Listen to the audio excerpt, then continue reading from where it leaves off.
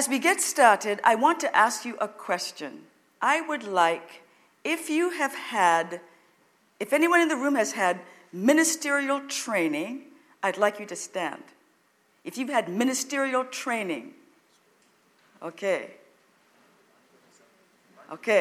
I want you guys to look around the room at those who have stood for ministerial training. Okay, my next thing is this.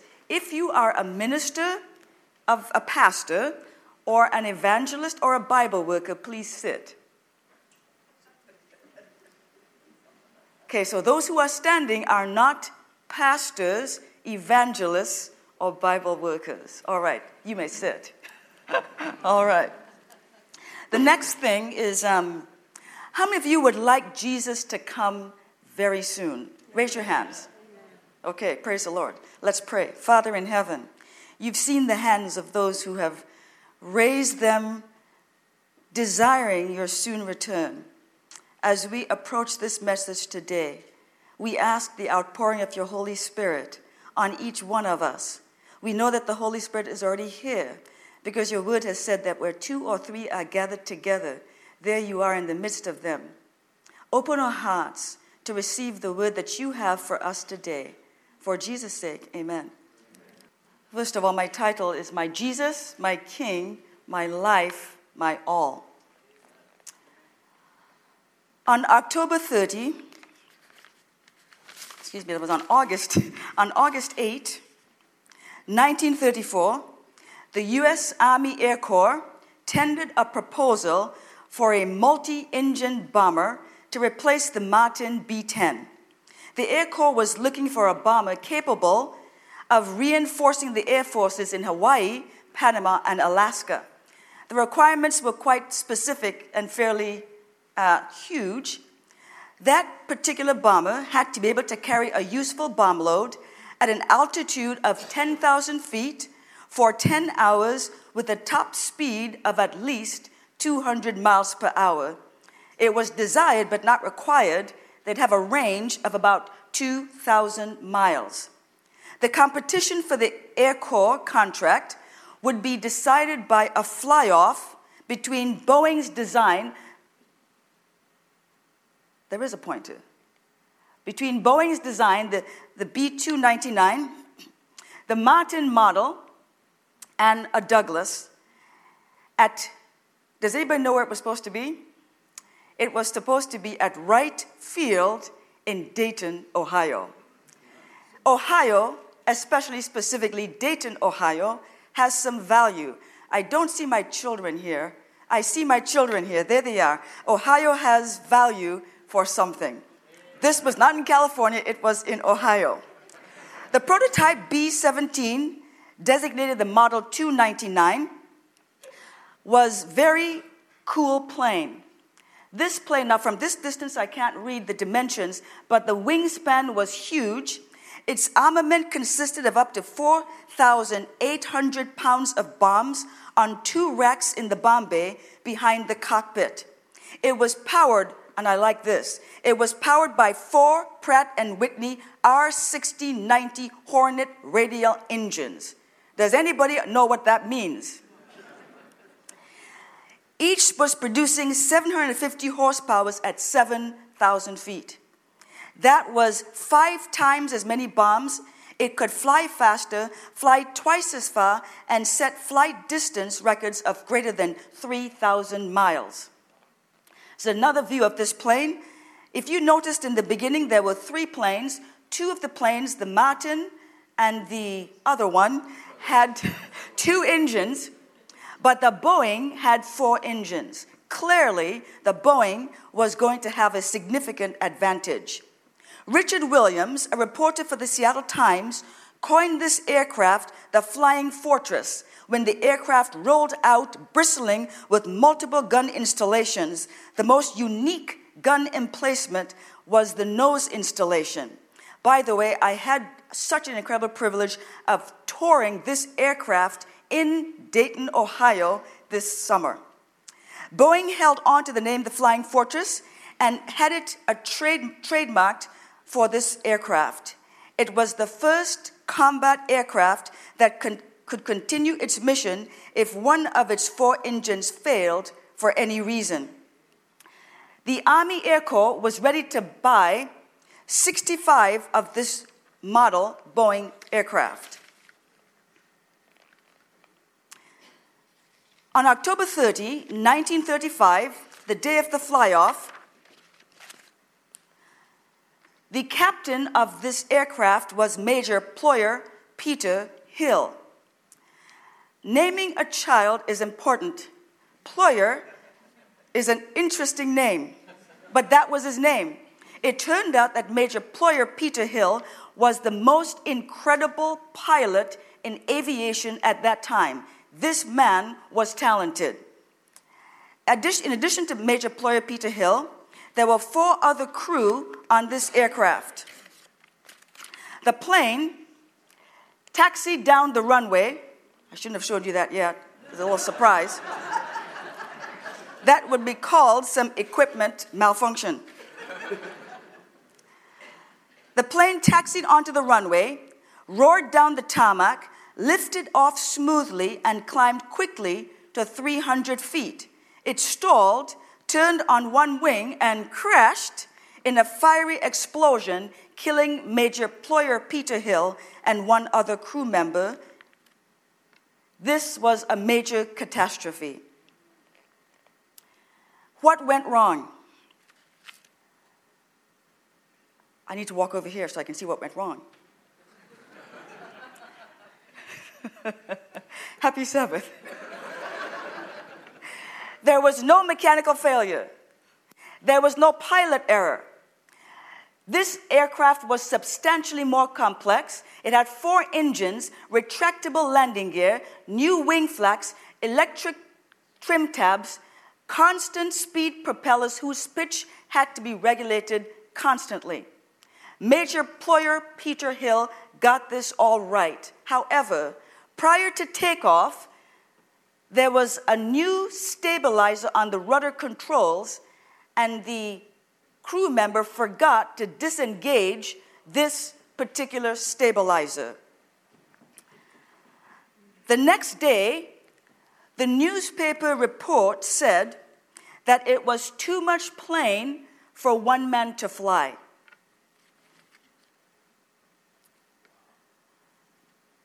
The Army bought smaller, easier to operate planes, and Boeing almost went bankrupt. And I say almost, because importantly, Boeing instituted some course corrections.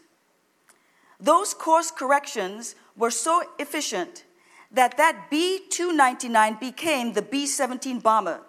It became the most significant weapon of World War II for the U.S. Army Air Forces.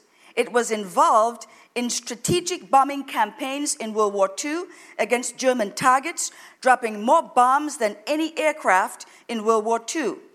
It was noted, and I love this part, it was noted for its ability to absorb battle damage. It could be cut and slashed and still reach its target, bringing its crew home safely. In fact, it was reported that one such bomber suffered such incredible damage, it had been reported shot down. But indeed, the plane survived and brought its crew home without injury. For many reasons, the B-17 Flying Fortress became an icon of American power and the symbol of the Air Force. The reason for this? Course corrections. I want us this morning to open our Bibles. We're going to look at 3 passages of Scripture. The first is in Numbers, the book of Numbers. We'll be going to chapter 14, although we are going to do a little review in chapter 13. The text we were going to be focusing on is Numbers chapter 14, verses 20 and 21. However, the background to this story, I think, is significant. Israel had been at Mount Horeb, and God said it's time now to leave Mount Horeb and enter into Canaan, the promised land. It was supposed to be, the Bible says in Deuteronomy chapter 1, 11 short days that they were to make this journey. However, they decided that they needed a study to see if this was possible for them to actually go into the promised land. So as we recall, they sent out 12 spies to spy out the land of Canaan. When the 12 spies returned, I want you to look at Numbers chapter 13, and I'll look at verse 27. I will just comment on this.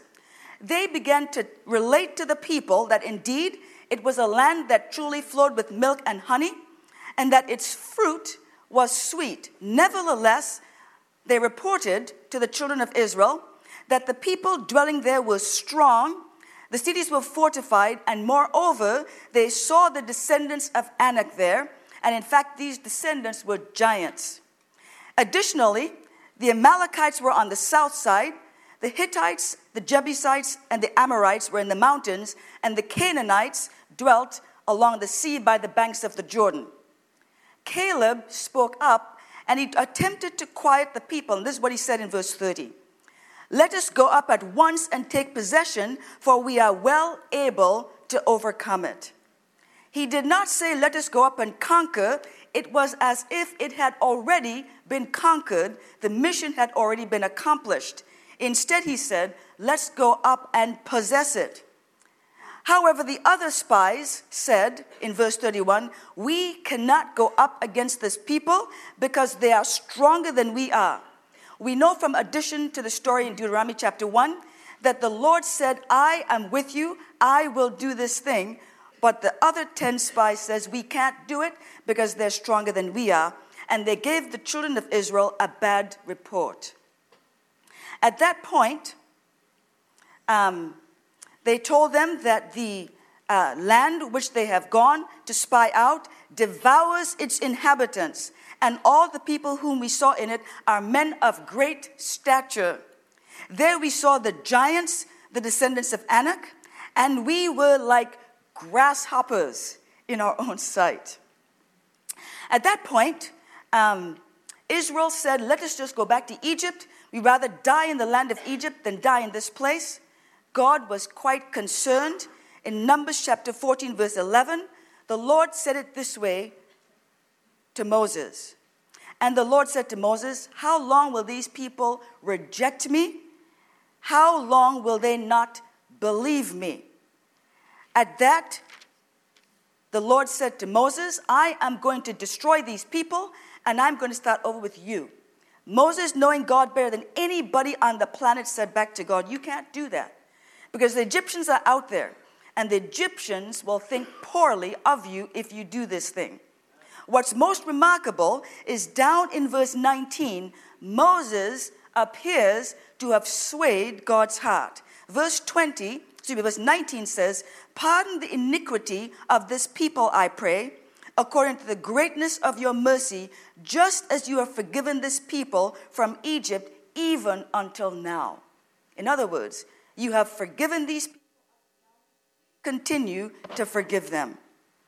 Then God says, in a faith statement, I believe, but truly as I live, all the earth shall be filled with the glory of God. I want you to hang on to that text. I want now to go over to Matthew chapter 24. We have 3 texts that I want to look at as we get started. Matthew chapter 24, verse 14.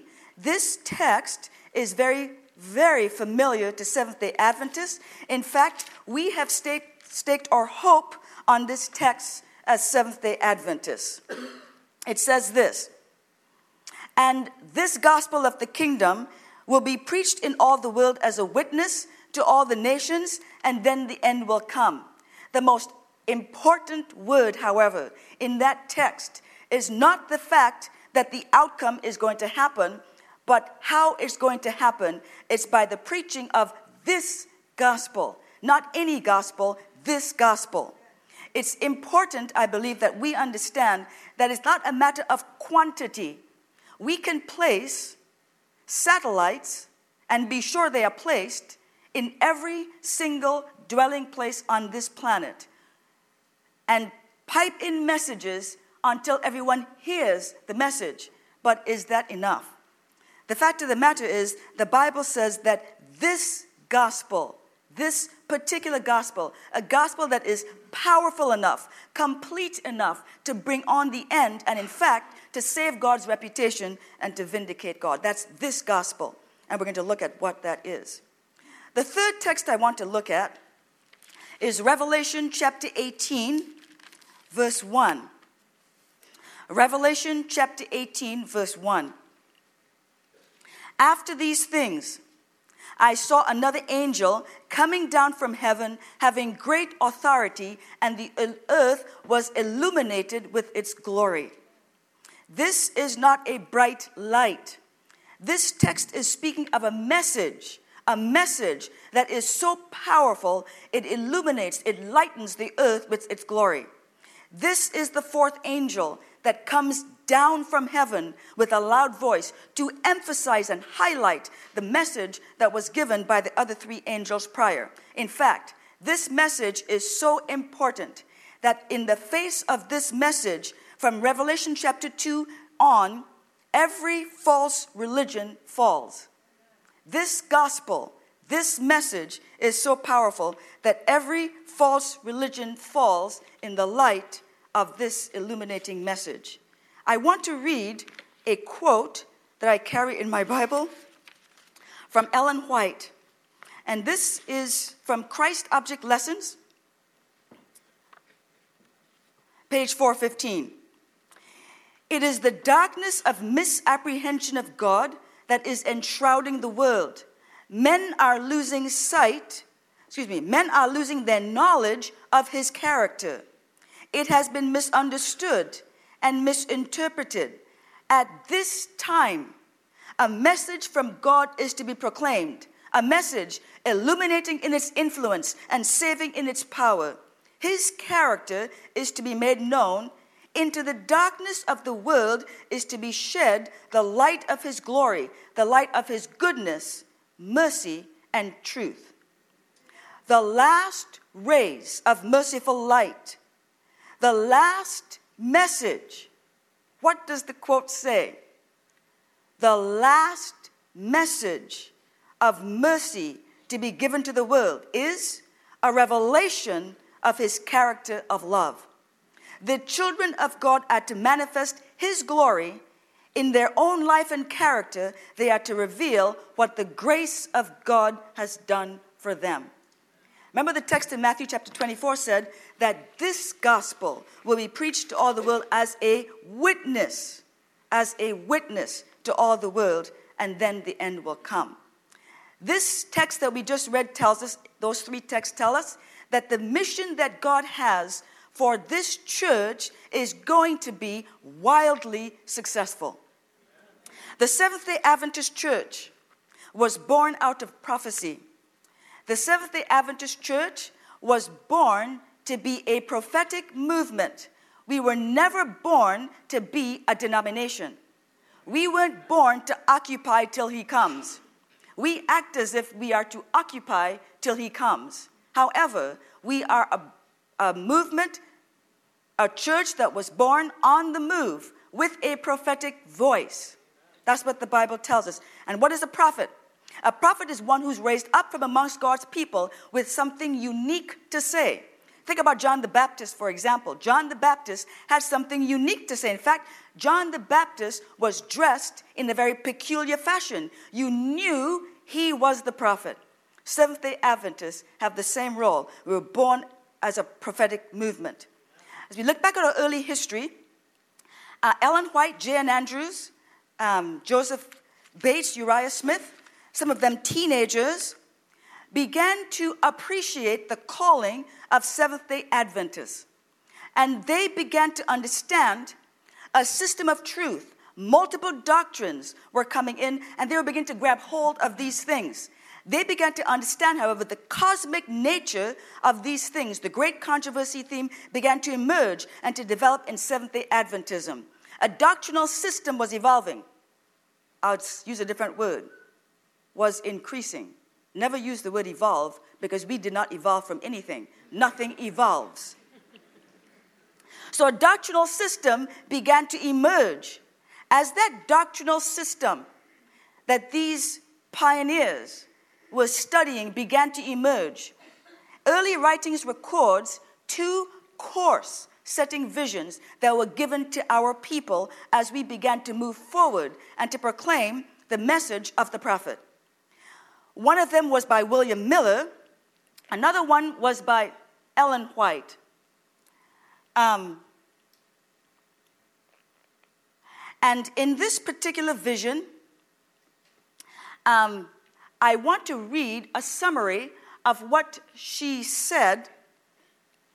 And I think it is significant for us to understand, I believe, what this dream that Ellen White had, the significance of this dream. As they were studying all these truths, the Lord wanted to keep them focused in a particular way. And this is what she says. I dreamed of seeing a temple to which many people were flocking. On entering the building, I saw that the vast temple was supported by one immense pillar. And to this was tied a lamb, all mangled and bleeding. We who were present, thank you. So I was testing to make sure you're awake. We who were present seemed to know that this lamb had been bruised, torn and bruised on our account. So she says, there's a very strange building. This building was supported by one immense pillar. What does this mean? This dream meant that this immense pillar to which a lamb was tied, all mangled and bleeding, represented the cross of Jesus Christ. That one immense pillar is the matchless love of God manifested in the sacrifice of the cross. Amen. This is Jesus saying to the Advent movement at that time in a course-setting vision, you're about to discover an immense system of truth, but there is one central pillar that supports the entire edifice of truth. It's Jesus Christ and Him crucified. It is to remain central to our message. Along with this quote, Ellen White, thinking back now, this is a different time. Now this is 1890, but she has stayed true to what she was called to. And this is that quote at this time from That I May Know Him, page 208. She says, there is one great central truth to be kept before the mind in the searching of the scriptures. Christ and Him crucified. Every other truth is invested with influence and power corresponding to its relation to its theme. Every single truth, including the sanctuary truth, the Sabbath, or health message, everything, she says, is invested with influence and power corresponding to its relation to this theme. It is only in the light of the cross that we can discern the exalted character of the law of God. The soul, palsied by sin, can be endowed with life only through the work wrought out upon the cross by the author of our salvation. The love of Christ constrains man to unite with Him in His labor and sacrifice. The revelation of divine love awakens in them a sense of their neglected obligation to be light bearers to the world and inspires them with a missionary spirit. What inspires with a missionary spirit? It is only the uplifted Savior. That's what inspires the missionary spirit. It is not done from a sense of obligation. The truth enlightens the mind. It sanctifies the soul. Which truth? This truth, that central truth. Christ and Him crucified enlightens the mind, sanctifies the soul. Guess what? The cross of Jesus Christ, she says, it will banish unbelief and inspire faith. When Christ in His work of redemption is seen to be the great central truth of the system of truth, new light is shed upon events, all the events of the past and future. They are seen in a new relation and possess a new and deeper significance. She also says this, the truth for this time, for what time? This time is broad in its outlines, far-reaching, embracing many doctrines. But these doctrines are not detached items which mean little. They are united by golden threads, forming a complete whole with Christ as the living center. Okay, I want to recap where we have been so far. So far, we have seen an amazing B-17 bomber that had every advantage over all the other aircraft to be successful. But because of one mistake, there was a crash. Boeing almost went bankrupt, but in wisdom, it made significant course corrections and was important in winning World War II. We then looked at 3 texts at the beginning. Those 3 texts were in Numbers, Matthew 24, and Revelation. Those texts tell us that the mission of God is going to be wildly successful. We looked at Israel. Israel had every advantage to enter Canaan, but because of unbelief, they failed to enter in. The Bible records Jesus' words, God's words specifically were, "You have rejected me, you have not believed me." In Christ Object Lessons, we have been told that we need at this time a message illuminating in its influence and saving in its power. Seventh-day Adventists were raised up to deliver that message. What we also know, though, is Ellen White has some things to say to us, because Seventh-day Adventists have, in many respects, repeated what Israel has done. But we have opportunities at this time. I want to look at 3 quotes. Ellen White said, "The time of test is just upon us, for the loud cry of the third angel has already begun in the revelation of the righteousness of Christ, the sin-pardoning Redeemer." Had Adventists, I asked you at the beginning to raise your hand if you believe that the Lord should come soon. Had Adventists, after the great disappointment in 1844, held fast their faith and followed on unitedly in the opening providence of God, receiving the message of the third angel and in the power of the Holy Spirit, proclaiming it to the world, they would have seen the salvation of God. The Lord would have wrought mightily with their efforts. The work would have been completed, and Christ would have come ere this to receive his people to their reward. Then she says, "It was not the will of God that the coming of Christ should be thus delayed." She also says this, "The Lord in his great mercy sent a most precious message to his people through elders Waggoner and Jones. This message was to bring more prominently before the world the uplifted Savior, the sacrifice for the sins of the whole world. It presented justification through faith and the surety. It invited the people to receive the righteousness of Christ, which is made manifest in obedience to all the commandments of God. Many had lost sight of Jesus. They needed to have their eyes directed to his divine person, his merits, his changeless love for the human family. All power is given into his hands, that he may dispense rich gifts unto men, imparting the priceless gift of his own righteousness to the helpless human agent.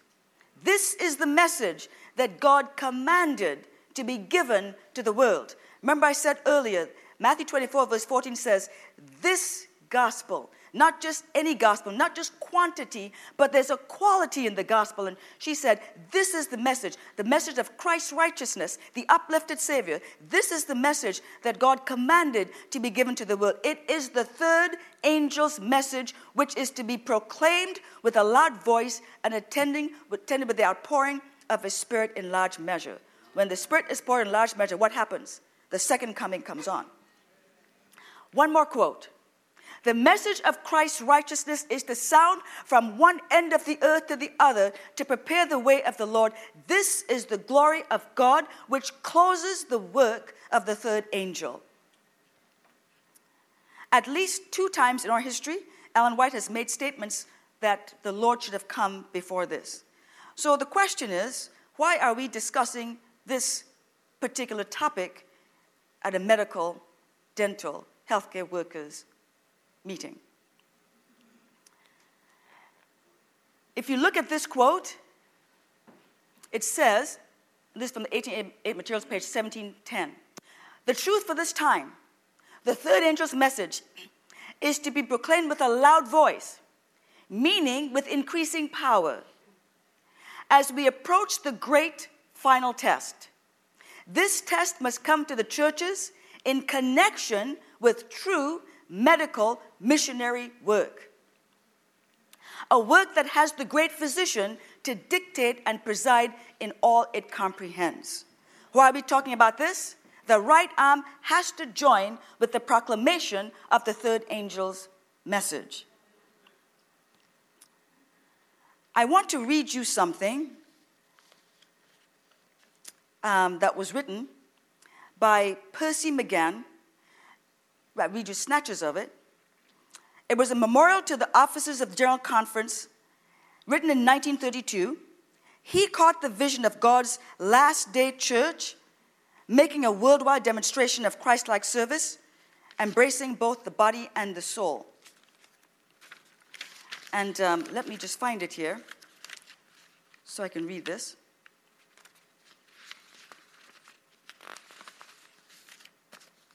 When I read this, I was quite really impressed. She says, this is what he says, Percy McGann, our physicians are quite fond of citing us to certain expressions alleged to be found in the spirit of prophecy, to the effect that the last work ever to be done on earth by Seventh-day Adventists will be on medical work.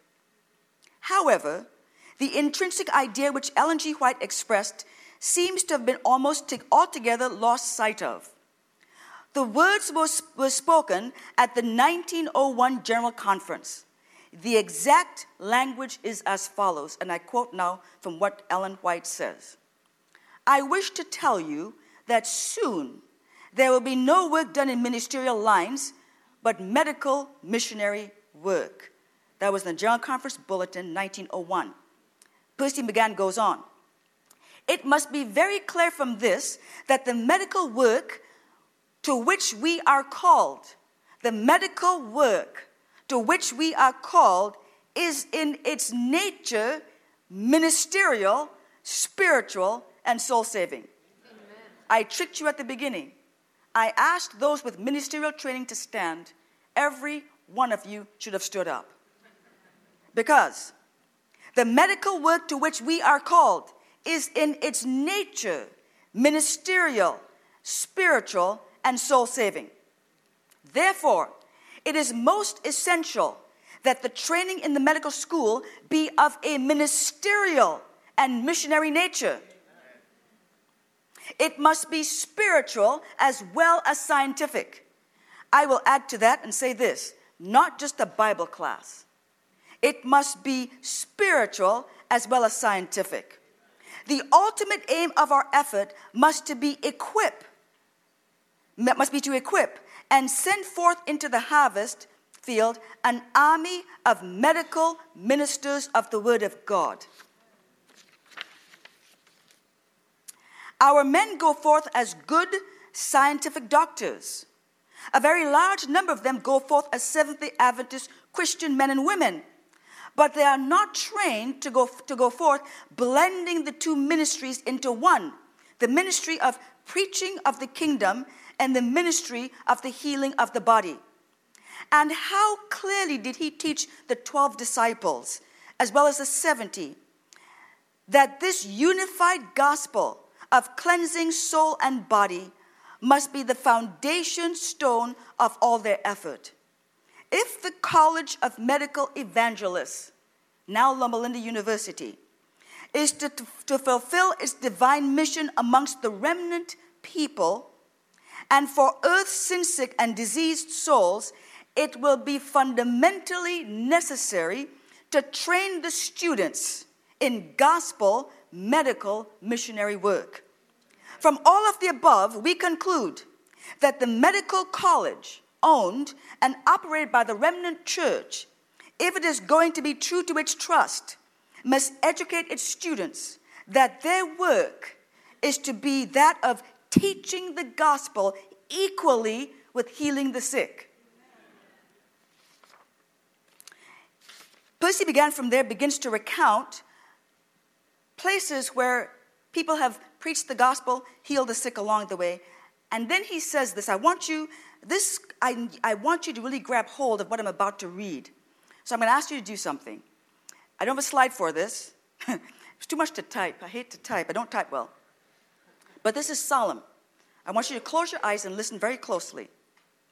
He says, and yet, as the divine master gazes upon the different throngs who in the ages that have come and gone have borne the message of the hour, each in his own appointed time and generation, methinks I hear the divine master say, one thing thou lackest.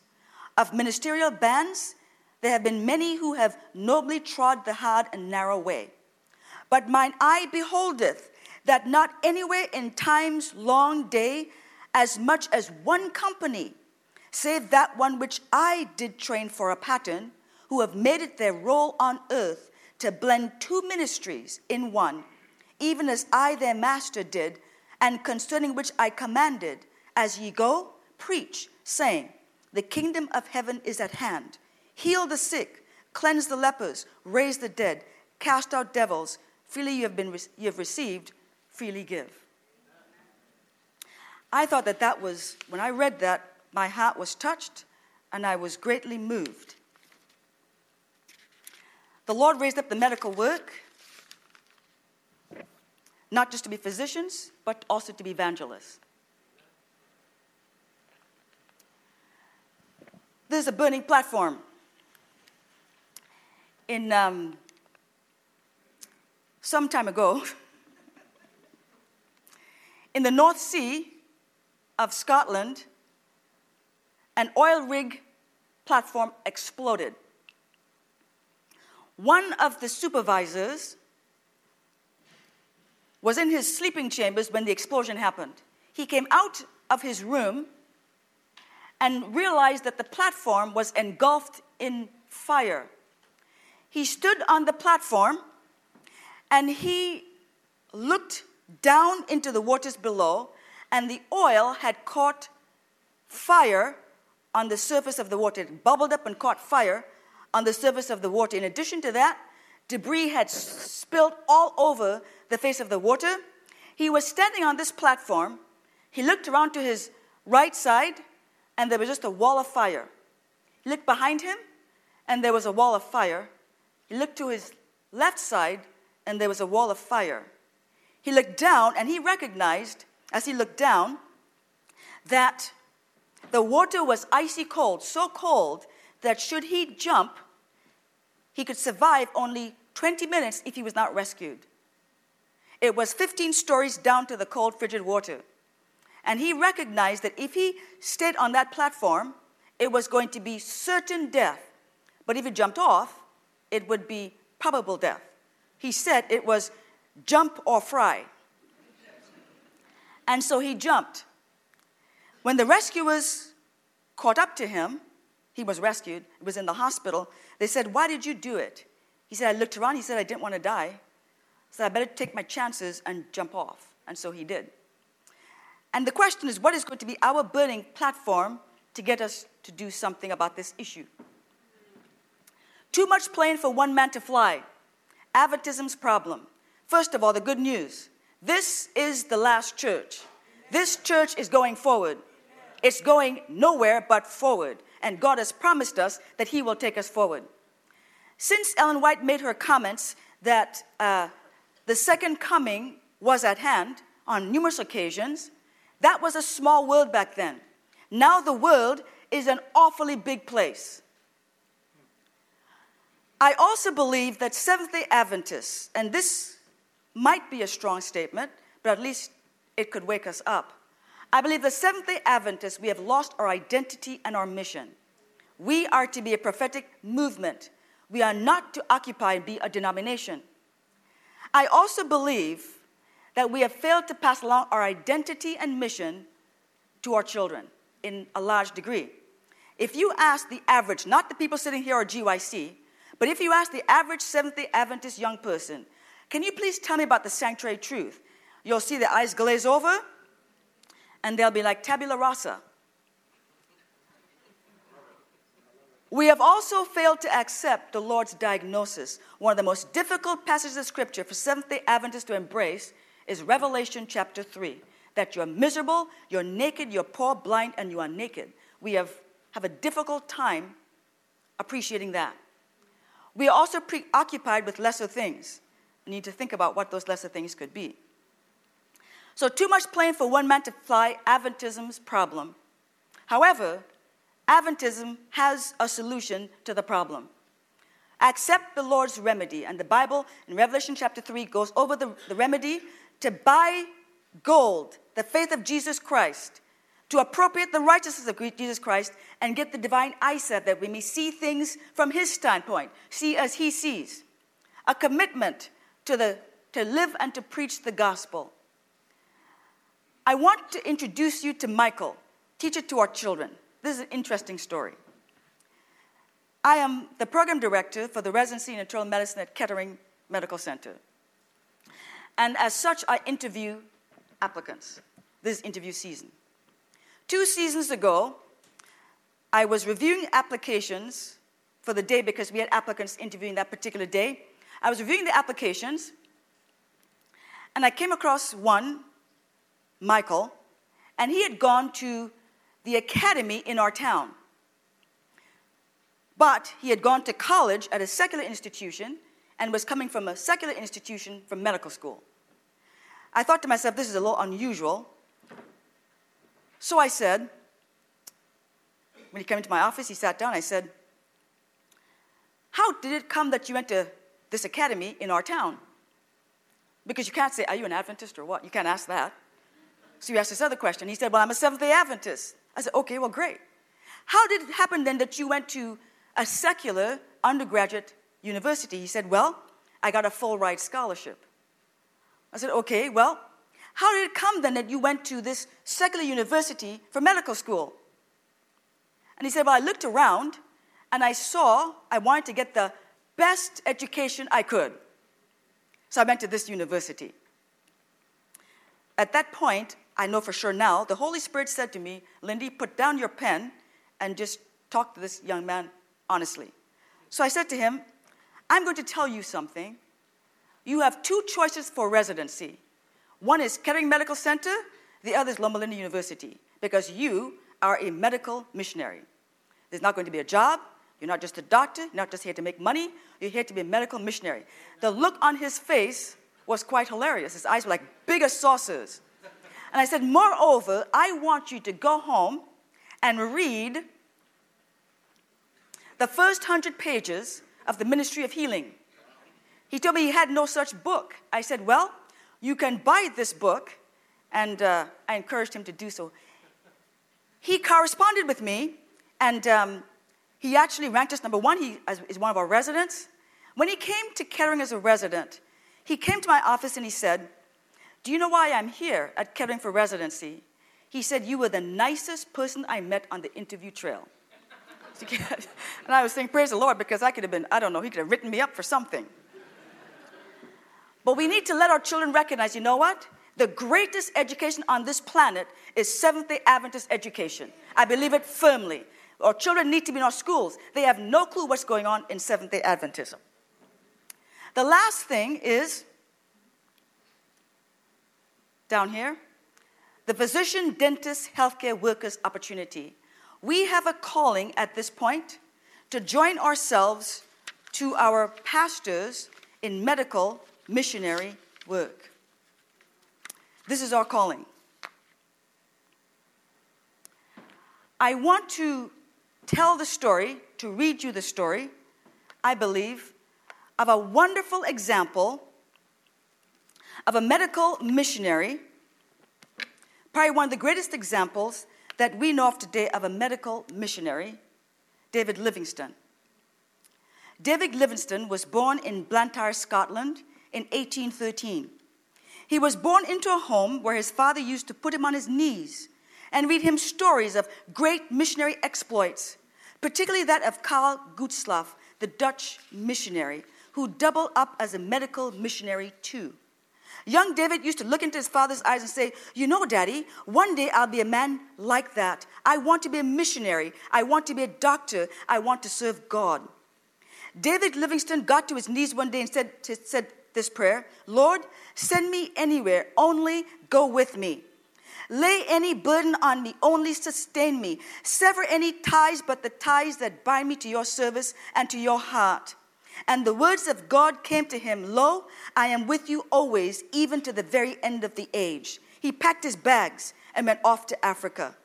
And when he took one glimpse of Africa from a distance, he penned in his journal these words, "The haunting specter of the smoke of 1,000 villages in the morning sun has burned within my heart."